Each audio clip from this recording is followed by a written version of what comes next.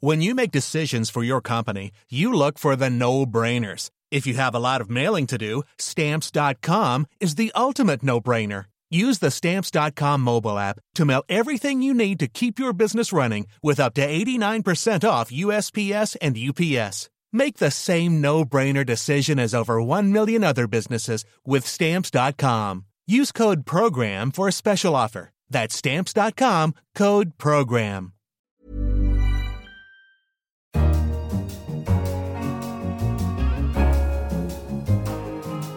Hello, I'm Philip Coggan, author of the Bartleby column here at The Economist. Welcome to Money Talks. Coming up on the programme, Trump's latest Chinese trade tariffs. Have they really put the US in a strong bargaining position? Leading historian Lord Robert Skidelsky on the future of the economy. Most economists now accept that the stimulus stopped the slide into another Great Depression. But the point is it was then abandoned. And the hopes and hurdles for closer business relationships between North and South Korea. The first hurdle, obviously, that everybody has is the fact that it's still under sanctions by the United Nations and also additional sanctions by America. First, a brand new Trump tax has been announced. President Trump is imposing a new round of tariffs targeting around $200 billion worth of Chinese imports. Yesterday in a tweet he said that tariffs have put the US in a very strong bargaining position, with billions of dollars and jobs flowing into our country. And yet cost increases have thus far been almost unnoticeable. If countries will not make fair deals with us, they will be tariffed. To discuss this terrific news is Henry Kerr, our economics editor. Henry, is he right that billions of dollars in jobs are flowing into the US as a result of his tariffs? Not yet. I think it's too soon to say that. Where I think he is potentially right is that I think we're learning that these tariffs are probably costlier for China in this instance than for the US in the short run. The US economy is doing better than China's, which is slowing. Their stock market's down. China is more dependent on trade than the American economy is. That, of course, doesn't mean it's the right strategy, but it does mean that he has some leverage as a result of that. And the Chinese Commerce Ministry said it had no choice but to retaliate to the second round. But it didn't specify what actions they were going to take. Henry, any ideas what they might actually do? I think China can be expected to retaliate as much as they can on tariffs. But of course, there is this asymmetry that America buys from China a lot more than China buys from America. As a result of that, they can't mirror tariff because ultimately the situation here is it's very difficult to see how this situation unwinds. What the report on which these tariffs were based objected to was things like Chinese forced transfer of intellectual property as a condition of market access for American firms in China and subsidies to state-owned firms. And lots of people, everyone in the West, basically, more or less, agrees that these are undesirable tactics on the part of China. But it's not the case that China's going to disrupt its whole economic model in order to get these tariffs taken off. It's not clear what incremental reforms would satisfy Donald Trump. And on other days, he talks a lot about things like the trade deficit. Earlier in the year, there was a sense that there might be a deal based on China volunteering to buy more exports from the US. It's all a bit of a mess. It's unclear what America really wants and how it proposes to use that leverage that it probably has created by imposing these tariffs. Indeed. In the Bob Woodward book, Fear, Gary Cohn, the former economic advisor, says, well, I can organise you the elimination of the trade deficit will just have a recession. When they've just had a fiscal stimulus, when the US economy is booming, chances are the overall trade deficit is more likely to rise than fall, isn't it? Yes, exactly. The trade deficit basically represents how much the country is borrowing from abroad. And if you go on a spending spree, as America is on, you're going to borrow more from abroad and your overall trade deficit will go up. That's not to say that trade policy can't change your trade deficit with individual countries. So, of course, America, if it wanted to, could shut down trade with China and wouldn't have a trade deficit with China anymore. But the overall trade balance is closely linked to those domestic economic factors. And with America cutting taxes, the pressure on the trade deficit is upward. And that's another problem because if America wants to reduce its trade deficit before taking these tariffs off, it's going to find that very difficult. One final thing, Henry, he mentioned the costs haven't shown up to consumers as yet because they were on steel and aluminum in the first round. But when you're taxing a much broader range of goods, then it's more likely that you will start to see costs of things like iPhones go up. Sure. So because these tariffs are now being expanded onto a much broader range of goods, they will impose tariffs on some goods that are final goods that end up in consumers' pockets. Now, of course, it was always a bit of wishful thinking to say that if you tax an intermediate good like steel and aluminium, that won't cost consumers. In the long run, it probably will feed through to prices. It's just going to take a while. And, of course, you're also going to harm productivity growth if you tax intermediate goods because it makes it harder for firms to organise their supply chains efficiently. But it is true that those increased prices will probably become more palpable as a result of this latest round of tariffs, yes. Look out for it in your shop soon. Henry Kerr, thank you very much. Thank you. You're listening to Money Talks on Economist Radio.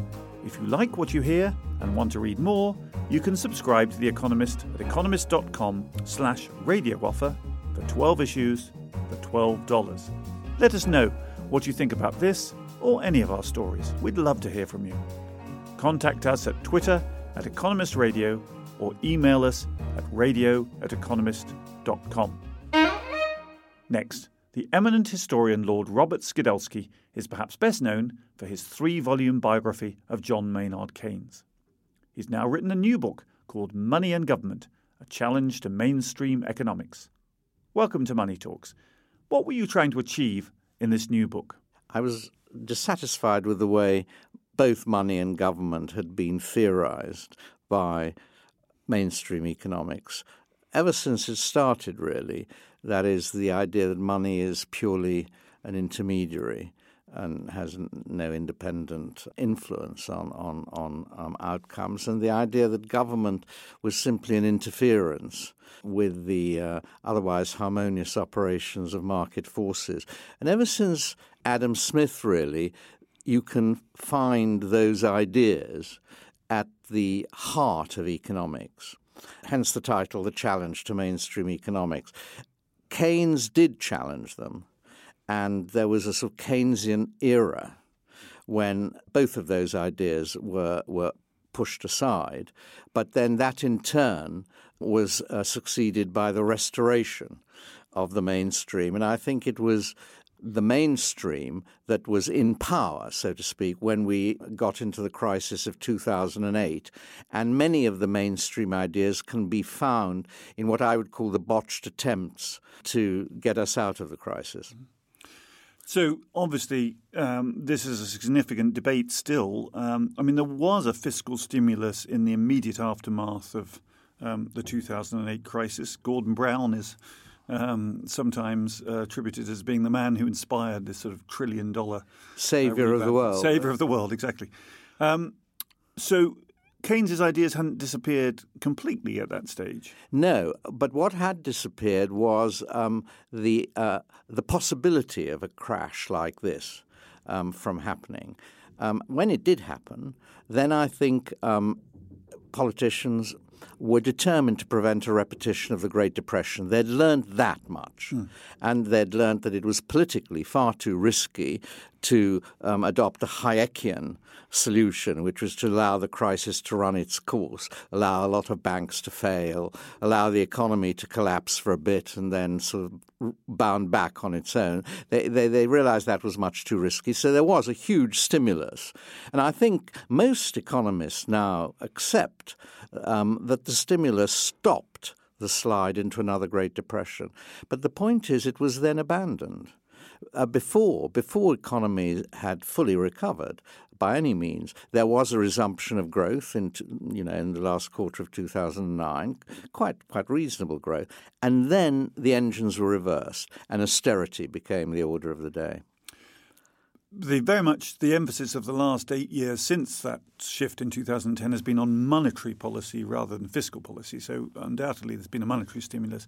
But you argue in the book that really fiscal policy ought to take back the prime driving force for reviving the economy. Yeah, I think both for preventing things like this from happening prevention is more important than cure, really.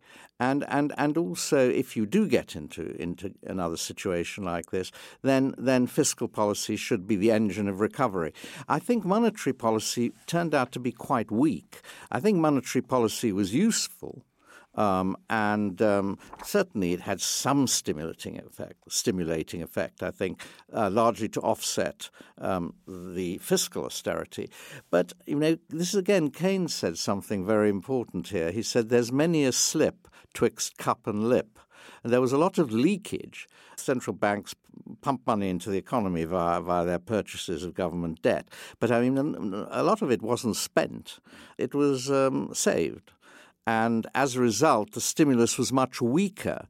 And I think that took the central banks by surprise because they thought they were doing enough to hit their inflation targets, but they didn't. And so really the recovery was inadequate. And it was also quite lopsided because the money, the way they did it, went to the holders of existing assets who have a great tendency to save anyway. And if they don't save, they buy existing assets. Now, what you describe in the end of your book, which is these investment programs, and indeed a national investment bank to fund it, sounds very like current Labour Party policy. Do you think Labour Party policy in aggregate would be good for the UK economy? Well, I think I'm very happy if anyone takes up these ideas. And as it happens, the Labour Party has been more receptive to them than the existing government, because the existing government is to a large extent hostage to the austerity policies of Osborne. Just to throw Brexit into that mix, let's assume that Labour has good policies as far as you're concerned on fiscal policy.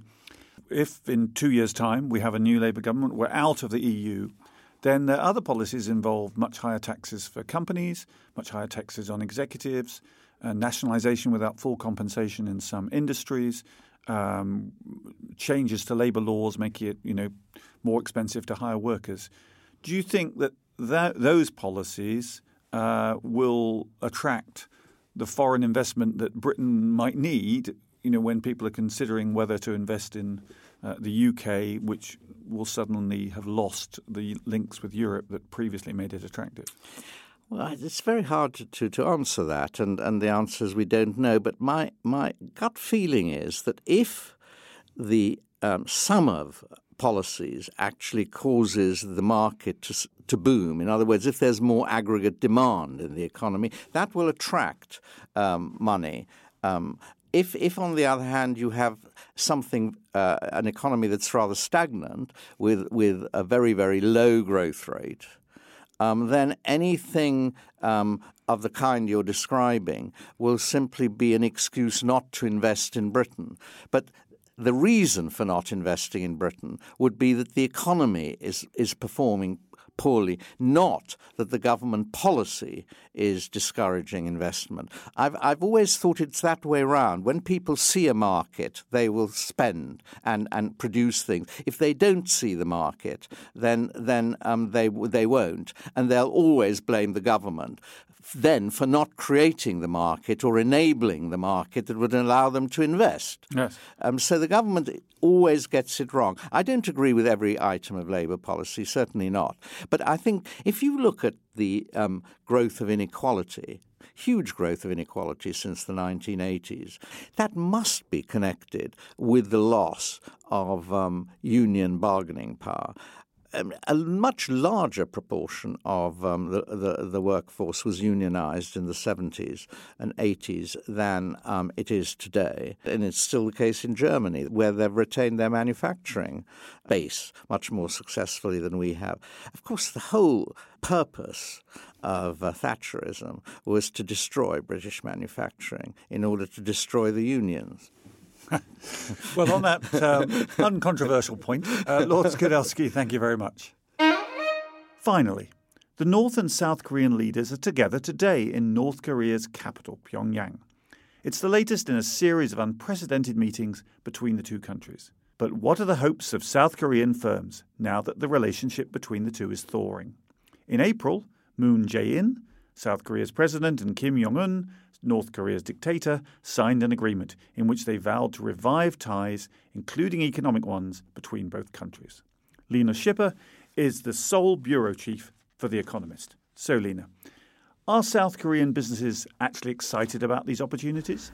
Hi, Philip. Yeah, so there are some South Korean businesses, I would say, which are very excited about the opportunities. Chiefly among them, the ones who used to operate in the Kaesong industrial complex, which was a sort of special economic zone just over the border with North Korea, that was open for about a decade before it got shut down in 2016 after a missile test by the northern regime. And there are a lot of people who are in these companies who are very, very hopeful that it can be reopened, that they can go back and reclaim some of the equipment that was left there that they never got back after it was shuttered. So they're certainly very excited. There's another group of business people who are not quite as excited, I would say, which are the leaders of the chaebol, the sort of big South Korean conglomerates, who are quite reticent initially, I think, to accept the invitation that Moon Jae-in extended to them last week to accompany him to Pyongyang. But in the end, they went. So I guess they also see the opportunities on the other side of the border. Because it's a fabulously poor country, isn't it? It's not like it's you're breaking into China or some other market where the potential will be huge. Yeah, it's an extremely difficult market to operate in. I mean, the first hurdle, obviously, that everybody has is the fact that it's still under sanctions by the United Nations and also additional sanctions by America. So at present, any dream of economic engagement or business development in North Korea is illegal anyway. So unless proper progress is made on the nuclear negotiations with North Korea, anything of that sort, any of the things that the Kaesong people are dreaming about or that Moon Jae-in is dreaming about are just not going to be possible. But even after that, there are lots of hurdles. Private property is technically still illegal in North Korea, so you wouldn't really know how to protect your property rights once you were there. There's all sorts of terrible experiences that firms have had in the past of just not having their contracts honoured, of having property confiscated, of essentially being kicked out of their own venture. The Egyptian company, for instance, Orascom, that set up the mobile network in North Korea, they never repatriated any profits and they essentially lost control of their business about 3 years ago. So the chances are not looking exactly rosy. But it's all part of an attempt by South Korea to increase ties. Is that generally welcome among the population, would you say? Among South Koreans here in Seoul and elsewhere across the country, I think the idea of improving relations with North Korea is generally very popular. Just because people, were very scared last year when Donald Trump was tweeting about fire and fury and Kim Jong-un was issuing all sorts of threats. They're the first in the firing line, so the last thing they want is a ramping up of tensions. But I think once people realise that all of this is going to come with high costs and it's going to be very difficult and they're probably the ones that are going to pay for it, they become markedly less enthusiastic. So I think it's a very tricky tightrope to walk for Moon. Lena, thank you very much. Thanks, Philip. That's all for this episode of Money Talks. Don't forget to rate us on your podcast provider. And if you want to vote for Economist Radio in the Lovey Awards, you can. We've been nominated in 3 categories. Go to loveyawards.eu. I'm Philip Coggan. In London, this is The Economist.